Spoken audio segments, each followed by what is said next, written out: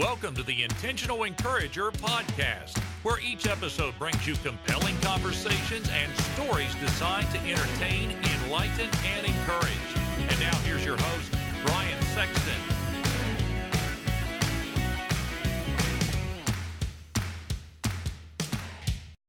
And welcome into the Intentional Encourager podcast. I'm your host, Brian Sexton. Thank you for joining us again today. I have got a guy that I have admired and followed for a long time on LinkedIn. You should do the same. You should find Jaris Tucker on LinkedIn and you should follow him as soon as you get done listening to this conversation. And don't do it right now. You should listen to this conversation. But he is an introvert turned speaker. He's a marketing consultant, a leader, an entrepreneur. Again, you can find him on LinkedIn at Jaris, Jaris, Tucker, Tucker. But you can find him right here, right now on the Intentional Encourager podcast. Jaris, how you doing today, man? I'm doing absolutely great. Thank you for having me. It's an absolute honor and a pleasure to be here. Thank you.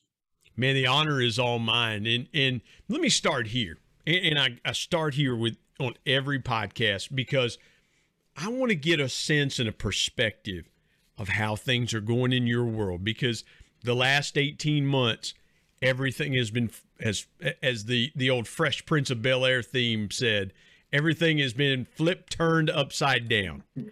And so you and I are not that far apart in Virginia, and I in West Virginia. Take me through what's happened where you are in Southern Virginia around what's been happening with you, your business, around COVID-19 and the pandemic the last 18 months or so. Sure. I tell you what, taking it back to exactly about 18 months ago, let's go 19 months. I was at the peak of my life. I had just stepped into my role as an up-and-coming speaker.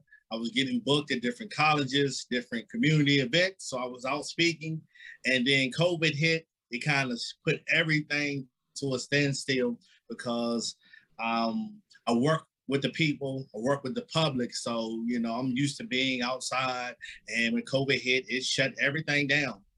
But I didn't look at it in a negative sense to start out. When it first happened, I was like, man, what's happening? You know, I got all my bookings, my shows were getting canceled. I was just starting to get paid. I said, it has to be an underlying lesson. So I just took kind of a seat back and I just let things fall as they may. I knew I still needed to work on my communication. So while everybody else was, you know, in the house and complaining and, you know, worrying and panicking, I'm a strong spiritual person. So I use that time to get closer with my God and to work on me. And that's what I think the beautiful thing about the whole COVID situation. It forced us to be inside. And I just took this time to work on me.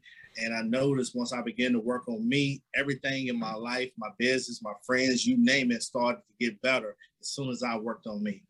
What was the one thing that you can attribute to that? Because, man, I love what you said about working on yourself, because there was a lot of people that had a lot of time to kill, so to speak. And as I've talked to people the last many, many months on the podcast, it's been that same thing. Well, I had time to do this. I had time to do that. I had time to do something else. What was the takeaway that you took when you began to work on yourself? What was that aha moment that you had when you said, man, I didn't realize I was doing this or I wasn't doing this? I'll tell you what, I had a lot of those aha moments because when you're an entrepreneur, you don't do things in a traditional sense. So I would have so many people that would just come up to me and say, hey, why don't you stop being an entrepreneur? You're trying to run your little business. You wanted to be a speaker. Now COVID has everything. Stop doing what you're doing. Go back to finding another job. And then will come from some of my closest family members, some of my close acquaintances, people that I look up to would all pull me to the side and say, hey, this is not working. COVID has shut you down. You know, this place is hiring. I would even have people that would be with me every day would say, look, I got a job application for you. Why don't you come do this? And it just wait a minute. Like, so you had friends and family that were going, here, man, here's Taco Bell, man. They're hiring down to Taco. That is insane, man, because I didn't mean to interrupt you. I'm just thinking, because I had people, I worked from home And I had people saying to me, are you okay? Are you and your family okay? Yeah, I'm working from home. It's like, well, I just got my work done for the day. You know, it might have been 1 or 2 o'clock in the afternoon. I'm like, well, I've done everything that I can do for that day. I mean, I had family that were like, are you sure you're still working? I'm like, yeah, I'm sure I'm still working. Let me go here with you for just a second, because I love that train of thought that you're on. When you had those people that were coming to you and people you love that were saying that to you, did you feel resentment or did it fuel you? Because it could go either way, right? I mean, it could be like, man, you don't think that my dream is good enough? That could be the resentment part. Or it could be, listen here, I'm going to be okay and I'm about to show you what I'm doing. Take me kind of through your mental state when all that was going on. To be honest with you, it was resentment and hate right up front, because I'm so high level, I'm so passionate, and I'm so driven behind my dreams and what I believe in. I almost took it as an insult. Like, y'all with me every day, you watching me struggle and create something from nothing every day, and then you're going to lose faith in me? So, of course, I was like, bothered by that. But I've learned to create a positive mindset. So very quickly, once I feel like my emotions are getting out of control, I automatically go into a state to where I get back focused. I don't let too many people, trick me out of my position, whether they were consciously doing it on purpose or not. I knew better to say, hey, you know what? That's just their opinion. I'm going to show them. But it wasn't like I wanted to show them. I wanted to show me, because it was a challenge in time for everybody, right?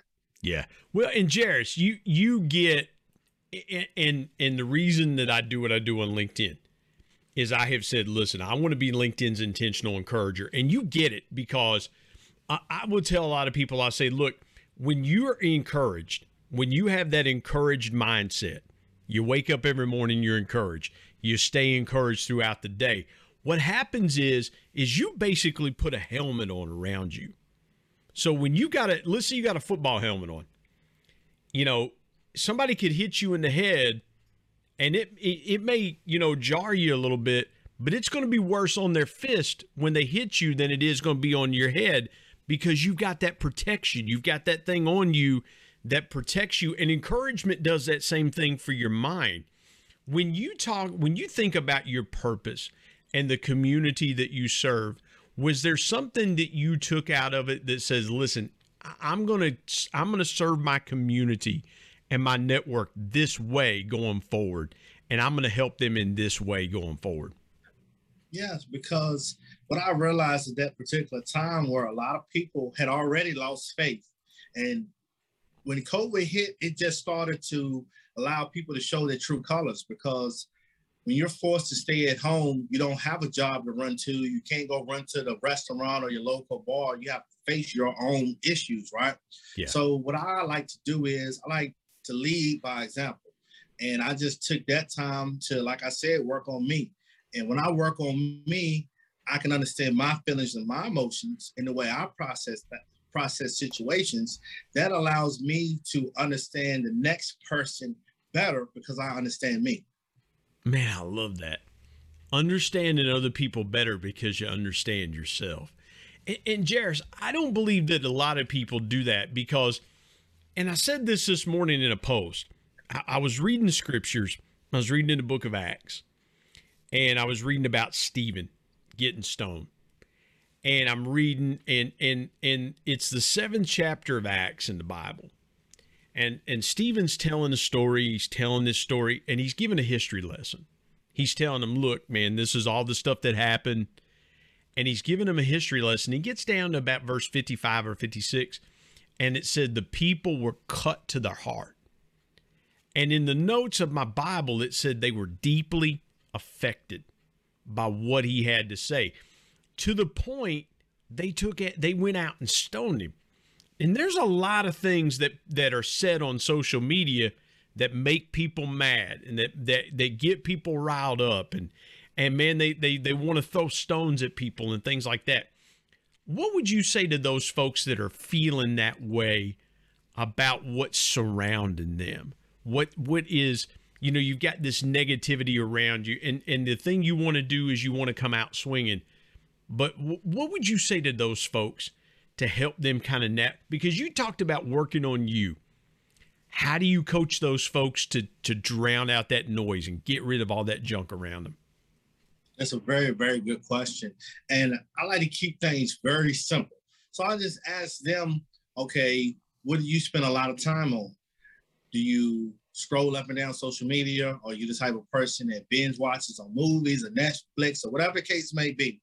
Once I get that information from them, I'll say, hey, look, you can take 30 minutes away out of your day from scrolling on Facebook and just spend time to yourself. Listen to your own thoughts, because there is something that's going on with you while you're so quick to lash out at somebody else. Because I get it. I can get on Facebook or social media, LinkedIn, and you can say whatever you want to say, because I understand that is your platform, that is your voice. You can't offend me using your platform unless you outright come out and says, hey, Jaris, I think you're, whatever.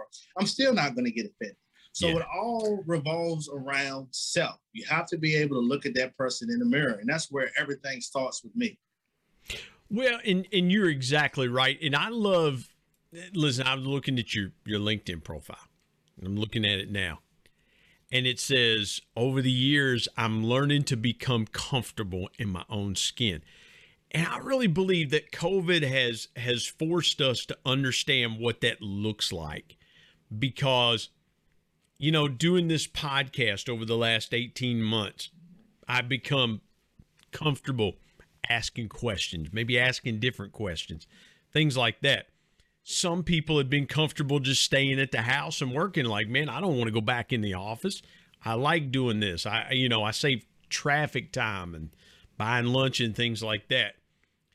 When you think about business and you think about people that you're coaching and you're helping, what are some things that you feel like are going to change?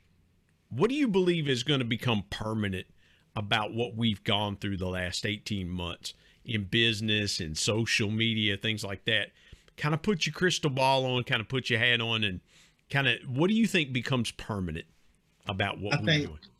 That's a very good question. First, let me say that. Excellent question. But I think people are beginning to understand that they have a voice, and that what they want or the decisions that they want for their life, that it can happen. So I see that, like you said, some people are going to go back to work. Some people are going to realize that that's not for them. So we're going to see more entrepreneurs. We're going to see more people who were getting unemployment and who are not working. They're going to miss that work environment. They're going to go to work. But ultimately, I see people starting to come together to begin to create.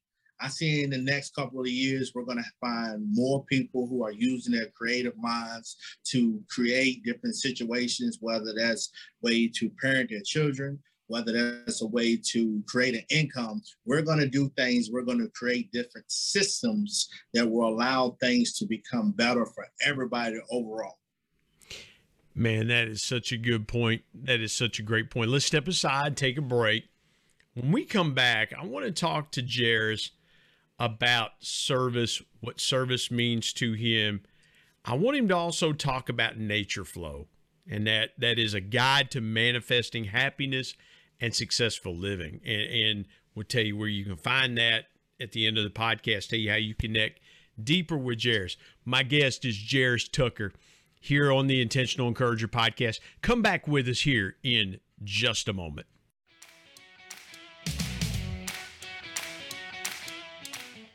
Hey everybody, Brian Sexton here. I want to tell you about our sponsor, SEO National. SEO stands for Search Engine Optimization. Now, what's that, you might say? Well, search engine optimization helps you show up higher on search engines in front of paying customers for words that you as a business owner can monetize. What a great concept. SEO National is owned by my good buddy Damon Burton, who's been a guest here on the Intentional Encourager podcast. Not only has Damon and his team worked with businesses of all sizes, from e-commerce startups to NBA teams and Shark Tank featured businesses, but more importantly, Damon and his team are about transparency, trust, and providing lifetime value. So much so that he still has his first customers after opening SEO National 14 years ago. Let me give you some intentional encouragement and call Damon and his team today at 855-736-6285 or go to www.seonational.com and get a free quote.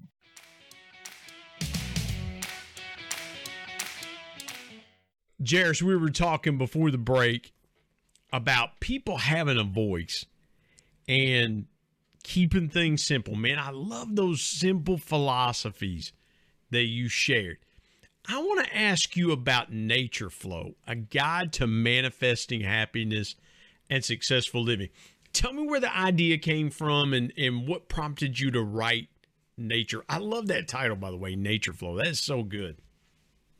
And that when I was writing Nature Flow to put you in the mindset, I was a full-time production supervisor. I had a good crew. Everything was going very well. It's just my managers and the people who were above me, quote unquote, just putting a lot of pressure on all of the supervisors and just everybody in that facility. So becoming an entrepreneur and an author was my exit strategy and my way of, starting my own path. So just wanted to write a book. I knew that writing was not my passion, but I said, if something happened to me, I can leave a legacy behind in a book format. So Nature Flow was just my experience at that time on how I was taking a negative situation, how I was creating a positive mindset for myself.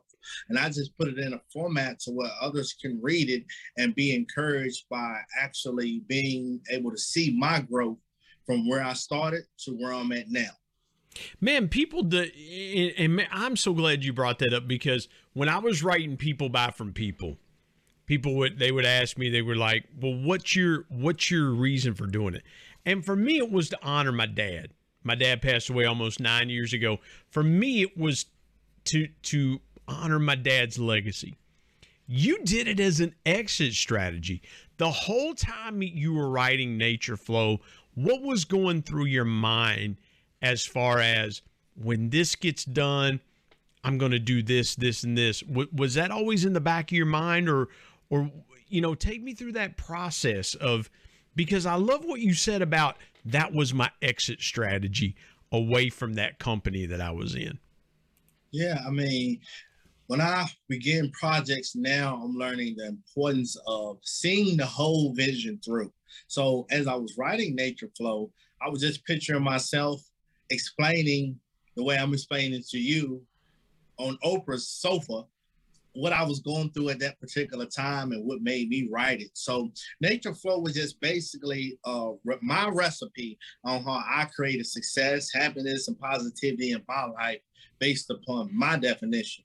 And it allows others to look at what I like to call my recipe. You can add or subtract to my formula to create your own, because it's not okay, well, Jaris did it this way, I have to follow his steps A, B, C, and D. No, right. What I did works for me. You read my story and my advice. If it's something you don't like, scratch it.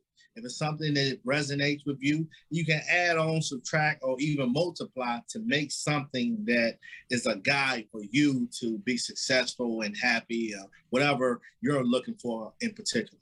Did Nature Flow, did it become a motivator for you?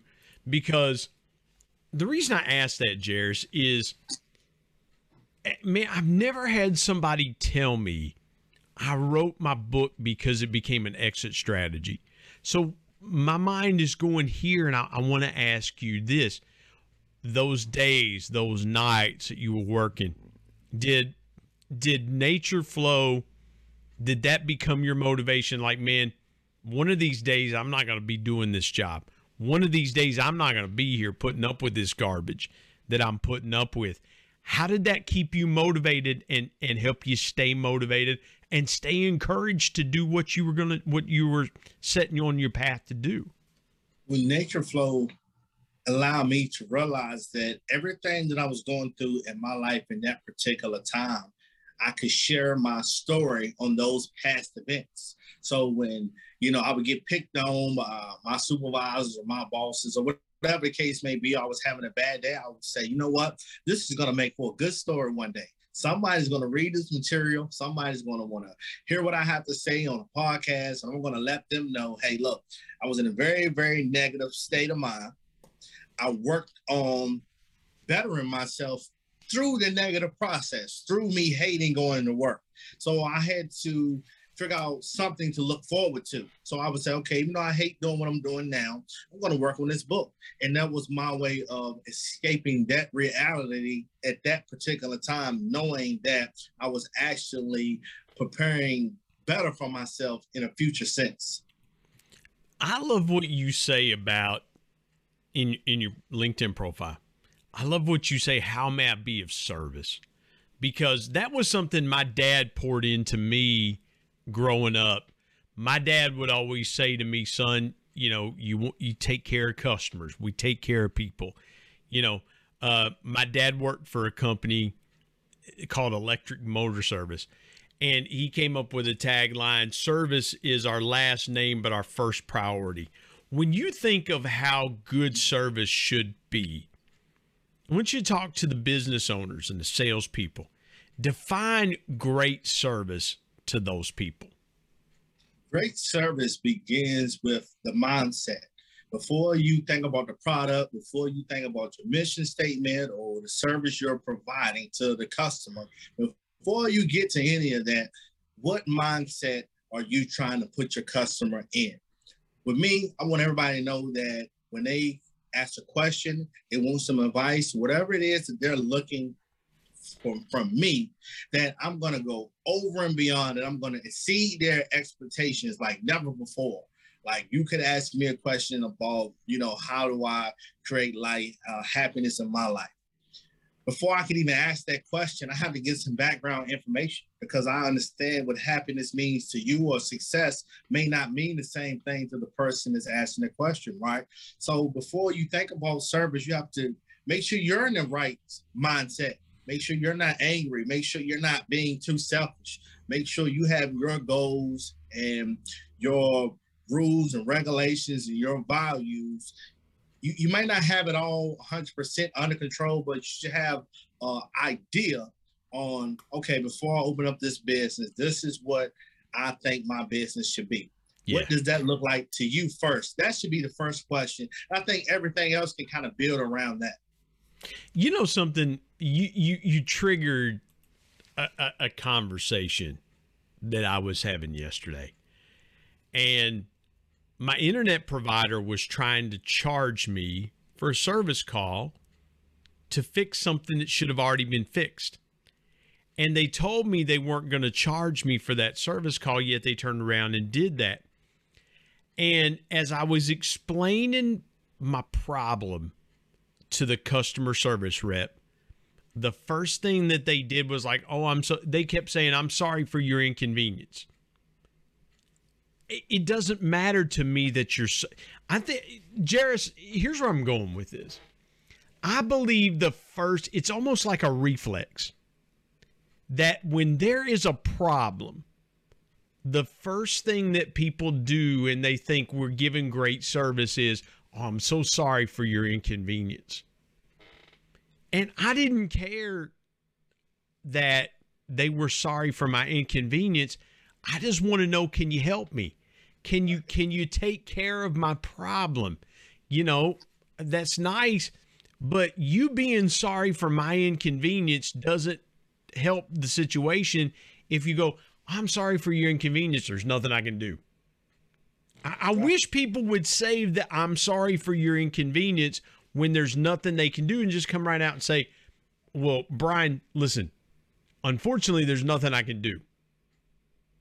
And I'm sorry for your inconvenience. I wish they would tell me that up front rather than go, I'm so sorry for your inconvenience. I don't mean to go on a rant there, but it just blows my mind that when we think of great service and there's an issue, that the first thing we do is we just apologize. Like it's just a gag reflex. Man, I want to get your thoughts around that part of customer service. Yeah, I mean, I tell everybody all the time. That's why I like Chick-fil-A. I love their customer service. Customer service should be trained every day. If when I talk to my employees, that's the first thing I talk about is how do you handle the customer? How do you handle issues and how do you handle problems? Because that's the beauty of life, that you're going to have problems. You're going to have technical difficulties. Everything's not going to be perfect. And people understand it. Man, I want a chicken sandwich right now, real bad. I want a chicken sandwich real bad. Because you were talking about Chick-fil-A, and I'm like, hold up. I just lost about 3/4 of what Jaris just said because I was thinking about a chicken sandwich. I'm sorry, man. No, the fat proof is in the pudding. The fat boy inside. Hey, listen, man. The fat boy inside me just rose up for a half a minute. So go ahead, man. I apologize. Go ahead. You're fine, but look at the proof in the pudding. We're talking about Chick-fil-A. It ain't got us discombobulated. That's service right there. That's and you said pudding too, man. You gotta go with. You're using food analogies, man. You're tearing me up because I mean I'm like, man, pudding sounds good right about now too. We're recording this.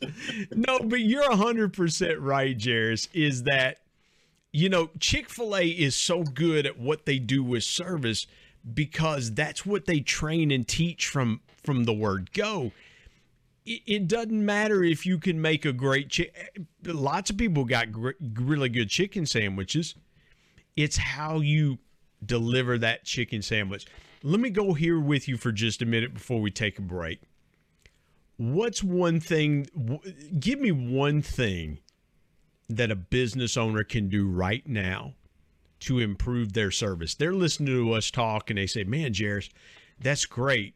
What's one thing that I could implement right now with my team that's going to take our service level and make it 1% better? First thing they can do is ask all of their employees, what are some of the common issues that we hear on a daily basis? And it could be as simple as the issue that you had. We have a lot of technical issues that we can't fix that are all our control. And all we say is, I'm sorry to the customer. And that doesn't seem to satisfy them. Figure out that one issue that arises on a daily basis and come up with a solution, and be sure that you tell every single employee, whether it's the person that's greeting, the person that works at the cash register, you be sure that you explain to them, hey, look, this is how we're going to handle this situation from now on. And you let your employees know that this is a forever thing. So we fixed this problem. Now we're going to look for the next one. Man, that is so good. And forgive me for getting sidetracked on chicken sandwiches and pudding, man. That's, because, great food is great food. You can get really great food and leave dissatisfied because, yeah, the food was good, but everything else was terrible. I didn't like the way I was treated. I didn't like the way that they made me feel like that they were doing me a favor by serving me and helping me. And I've had those experiences, and I know you have too, where you leave so dissatisfied. You're like, man, that was awesome. I'd really like to come back, but I'm not coming back because of the way I left here. They made me feel terrible. And, I love that. Then let's step aside, take a break. When we come back, I want to get into your story. You alluded to it a few minutes ago, some of the things that you've gone through in your life. I want to take a deep dive there with you. My guest is Jaris Tucker here on the Intentional Encourager podcast. Come back with us in just a moment.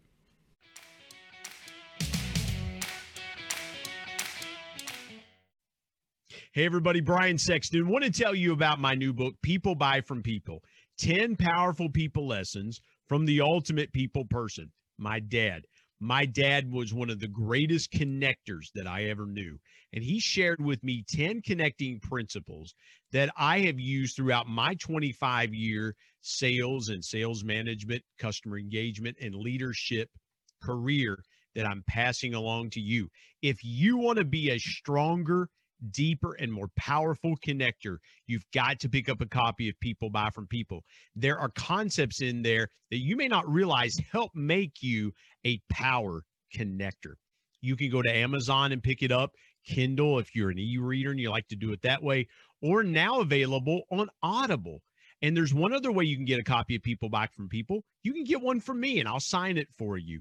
You go to intentionalmediaandpublishing@gmail.com and send me an email, and I'll share with you the link on how you can get a signed copy. You can buy a signed copy directly from me. Again, people buy from people. If you want to connect like never before, pick up your copy today of People Buy from People.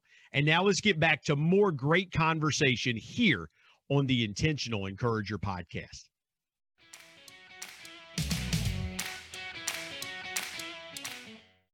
Jaris, let's get into your story. Man, I love it. You at times when you post on LinkedIn, you'll give little snippets and nuggets about your life, and I have really admired your transparency and your openness and how you want to bring people in instead of keeping people at arm's length. So I want to give you the floor to tell your story. I'll jump in from time to time and ask some questions to pull some more conversation out of it, but I would be honored if you tell your story. All right. I'll be very brief as I can because my story is filled with a lot of hiccups, ups and downs, but just be very brief. Okay, I grew up poor. I have a lot of brothers and sisters. I can remember always being very responsible at an early age, even though I was like very shy, super extremely shy and anxiety to the max, where I didn't like being around people. I was only comfortable or talkative around people that I knew. If I didn't know you, you weren't going to get anything out of me unless I was forced. So growing up like that, shy, but you're always put in positions to be responsible for others, whether that was being responsible for my brothers and sisters, whether, every job I've had to this day, I would always come in as a temporary worker, work my way up, and I would always get asked to be the leader or the supervisor or whatever the case may be. Now, this is somebody who has extreme anxiety, that's super nervous, that grew up not having nothing, but I always was happy because we didn't stress about stuff that we didn't have. We use our imaginations. I played with my brothers and sisters. So long story short, the last job I had, I was a full-time production supervisor. Same thing, came in as a temp, worked my way up. And I would notice that as I would interact with other people, they would have all kind of super wild issues going on in their personal life that I didn't have going on. I had always been happy and positive for the most part. So I learned very quickly that if you want to manage people better and handle people, especially when I'm in a high level supervisor position working for a multi-billion-dollar company, they would pick on me and bump my head about the smallest mistakes. So in order to keep my sanity, I started studying people, and I eventually wrapped it around to looking at myself. And I understood that leading by example was the best way to go with me. I understood that I was a good communicator. Mm-hmm. I understood that even though I had anxiety, that I still had a job to do. Jaris, I got to ask you this. You talked about just a minute ago, you said growing up, we didn't have a lot, and you didn't worry about what you didn't have. Was it a different how was your mindset when you started accumulating and acquiring some things? Was that hard for you to kind of wrap your mind around? Because, my parents, we had some things growing up, but we were not a family of means by any means. And there are times as you start to get a little older, get a little money in your pocket. For me, it was racking up credit card debt. Because I got a credit card and I was just going and buying stuff just to be buying it. If I wanted a suit or something like that, I would just go buy a new suit, be like, yeah, check out my thrift, my new clothes or shoes or whatever. And before, and I'll say this, in our house, we got a new pair of shoes when school started. Well, when I was in college and I was working and I had credit card, if I wanted a new pair of tennis shoes, man, I just went and bought them. I just went to the mall and bought them. When you think about the way you grew up and you started getting some things in life, how was your mindset when you grow up poor and then you start to accumulate? Is that hard to kind of get your mind around? Yeah, it was hard. It was very challenging back then because I was responsible for taking care of my whole entire family. So not only, I was getting my first paychecks, I would make sure I was straight. I had to make sure my brothers and sisters were straight as well. So it taught me early on, the value in giving and being responsible. Just like you, I was racking up debt, didn't know because I just didn't know. Getting credit cards after credit cards. But I did learn that in a weird way, that helped my anxiety. When I could go buy clothes and I could dress better, I learned that I felt better. And I learned that not only did I feel better, I would actually perform better. And I wouldn't be as nervous when it came to having meetings in front of board members or in front of the CEO or the company. If I'm dressed well, then everything would flow easily, and I learned that at an early age. When you started getting some things, because and I had a guy named Tony Hills on my podcast. Tony played left tackle at Texas, and then he went on to play for the Pittsburgh Steelers. He was a backup offensive lineman for the Steelers. And we talked about, some of the things that NFL players go through. And one of the things that I've always heard is when a guy makes it,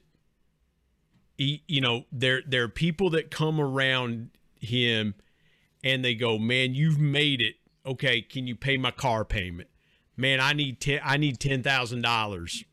I need, all this family, and I say that in quotation because you got cousins that you didn't know, or you got people you hadn't seen in years.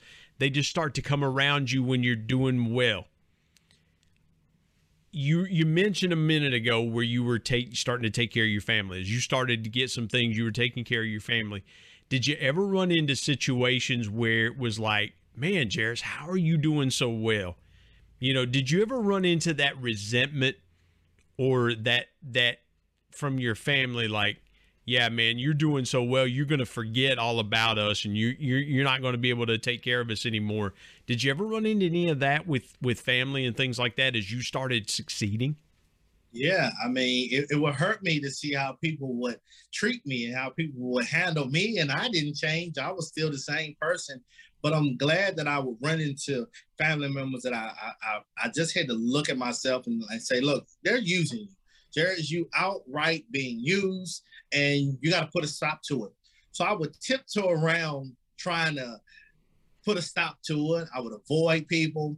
But as I got older and I got stronger and my wisdom was just coming in perfect timing, I started to realize that it's easier for me to be straight up and honest with the people that I feel like are using me, for me to say no. My no button now has gotten so strong from me being so nervous and so shy. People that knew me, they knew that about me. They knew I was a giver. So even my cousin told me, he said, man, I just would come ask you for stuff and I didn't need it, but I knew you was going to give it to me.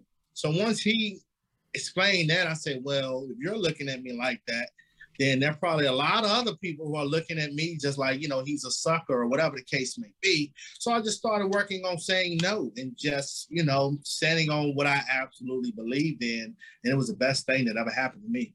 Man, that is encouraging conversation right there because, there are times if you're a business owner, people come to you and they're like, man, I need this or I need that.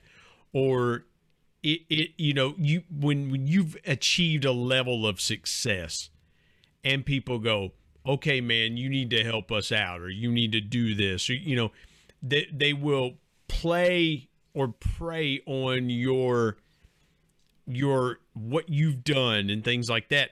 And they don't see the work that you put in. They don't see the sacrifice that you've made. They don't see the times. And I remember writing my book and I would have people be like, man, I want a copy of your book. And I'm like, if I want to give you a copy of my book, I'll give it to you because I want to give you a copy of my book. But they didn't see that I had to pay for the book myself. I had to do all the labor and legwork for that myself. Like nobody gave me an advance to do that. It was all me. And so if I choose to do this, I'm going to do this because I want to. It feels like we've got a society now of expectation. And I love what you said about your cousin coming to you and being like, hey, man, I didn't need it, but I felt like, you give it to me and things like that. as you started growing in your career and you had more success and things like that, what were conversations with your brothers and sisters like? Because I don't know. I mean, were your brothers and sisters having some of the same success as you were? Were they? And forgive me for the long-winded question, because what can happen sometimes is that some family goes this way and it's, you know, we're hanging out and doing things we shouldn't be doing. And other people in the family are just, they're going in a success track, or everybody could be going in that track, or everybody could be going. And I'm not sure, you know, where your family was at. Were you starting to see people replicate your habits or going the other way as you became more successful? I hope I asked that question correctly. Yeah, that's a good question, because this is something that I know why I'm on the right path, because it's just not about me being successful. I basically changed my whole mindset, which basically changed my whole reality. My family members are sticking right along with me. So we all on the same wavelength. We all have the same energy of moving forward. And just about everybody, my brother, my sister, my mama, my father, all of us are now doing things that we never thought we were doing, whether they're opening up businesses. My mom has a Facebook Live show that she does. My little brother, he just opened up a business. My sister's selling cakes. So they all call me and say, by you making the changes that you made, it encouraged us to start making similar changes. What did you learn from your parents? Because you mentioned that you didn't have a lot growing up, and now your mom's doing stuff on Facebook Live, and that's awesome, and things like that. What was the one thing that you learned from your parents that still sticks with you? For me, my dad taught me how to treat people. What was it for you and my mom the same way? What was it that you learned from your parents? I learned the value of how you treat people. You know, my mom was always treat people right, be respectful, and hard work. Those have to be the two things that I take now. Like, you know, I'm glad I had a strong mother who taught me, and a strong father, the importance of responsibility. See, I always was a go-getter. You know, they always showed us, you know, you go out work, you hold the door open for people, you say thank you, you say yes, sir, no, sir. Small things that people take for granted is what I've learned from my parents. Man, that's good, because my dad, the one thing my dad told me, Jaris, was if you say it, own it. That's the one thing that I remember vividly that my dad would always say, man. He'd say, son, if you say it, own it. I got to ask you this. Take me through the biggest obstacle that you faced in your life or your career. How did you overcome it? What was the biggest lesson that you learned from it? The biggest obstacle, as I was preparing to quit my very last job being a production supervisor, I ended up being forced to quit early, because they already had it out for me, and I had enough, and it just came to the point where they called me in the office and they were asking me about something that was really nothing. I said, you know what, I quit. But I jumped the gun too early. I was writing my book. I was just starting my business marketing company, but I didn't have anything saved up. My book wasn't done. I didn't know anything about being an entrepreneur, so I quit that job to start running my own business. And I realized that when I quit that job, I had to work harder and longer hours and deal with more stuff than I was already dealing with. Yeah. So I'm thinking becoming an entrepreneur is going to be good. I know a lot of people. I got a good reputation, but I did not factor in the fact that people knew me for being a supervisor. They didn't know me for being a business marketing consultant. So for like 6 months, I made no money. Nobody was calling. I had to get a part-time job, cleaning hotel rooms, making less money, working way harder than I would have if I would have continued to be a production supervisor. You know what? I love that. And it's like, okay, people see you this way and they don't realize it's like, okay, but that's not the end game that I want to do. You know, it's like having this podcast. So like, okay, we see, well, no, I'm not just a podcaster. I do other things. I mean, this is not my full-time gig. How did you as you were going through those 6 months of not making any money, what kept you motivated? And more importantly, Jaris, what kept you encouraged? What kept me motivated is I started to study myself, and I understood what I wanted all of life. I didn't know how it was going to happen. I know I wanted to be a speaker. I even realized very quickly that I love marketing and advertising, but I realized that wasn't my passion. So going through all of those changes, I needed to go through that because it helped me to understand that this is what I want to do. I want to share my story on podcasts and to become the world's biggest speaker, spreading positivity and kindness, taking the lead in leadership. So going through all of those things, as I start to, when you spend time alone and you actually look at yourself, I really realized that my whole entire life, I was almost being prepared and transitioned and being molded for what I'm doing now. Yeah. Well, when you get to be the world's biggest speaker, man, don't forget your boy Sexton here, man. You know, I'll shoot you a text. You'll be like, "Who's this? Who is this, man? Who is this?" Hey, Jaris, man, I hope you do, man. You mentioned earlier about being on Oprah's couch, man. I hope you get there, man. I just hope she don't make you cry. That's the one thing. Is like, man, don't cry. Don't cry on Oprah's couch, man.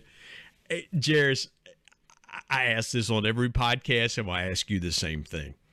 Share with folks your biggest piece of intentional encouragement. My biggest piece of intentional encouragement would be to learn more about yourself. As you learn about yourself, you understand that you're not alone, and you allow other people who are on the same wave path, who are like-souled or like-minded, to come in your life and help assist you to where you're trying to get to, and you may be assisting them to where they're trying to get to. We all have a story.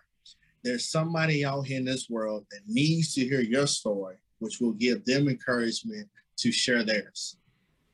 Well, I tell you what, your folks did it right by you. How many brothers and sisters do you have? I got 8 brothers and sisters. Man, oh man. My dad was the youngest of 12, so I understand a big family. I do understand. So are you the oldest? Are you the middle? Are you the baby? I'm the middle.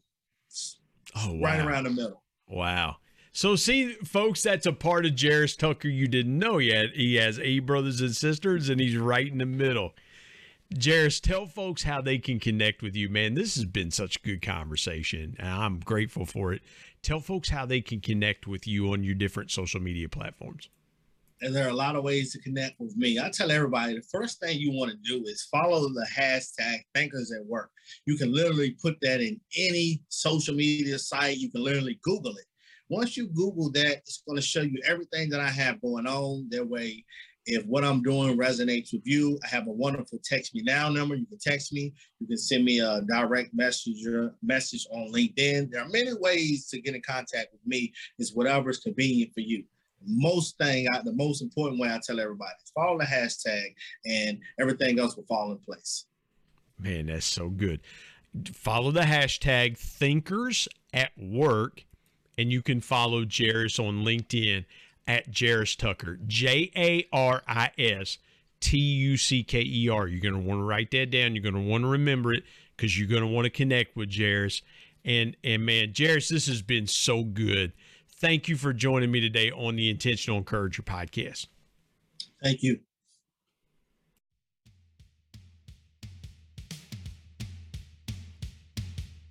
My thanks as always to producer Bryce Sexton and technical advisor Matt Means. And of course, the ultimate thanks goes to the Lord Jesus Christ, who provides intentional encouragement every day through his word. If you're not subscribed to the Intentional Encourager podcast, hit the subscribe button wherever you get podcasts so you don't miss an exciting episode where you can get encouraged and stay encouraged. And remember, anyone, anywhere, at any time, any place can be an intentional encourager.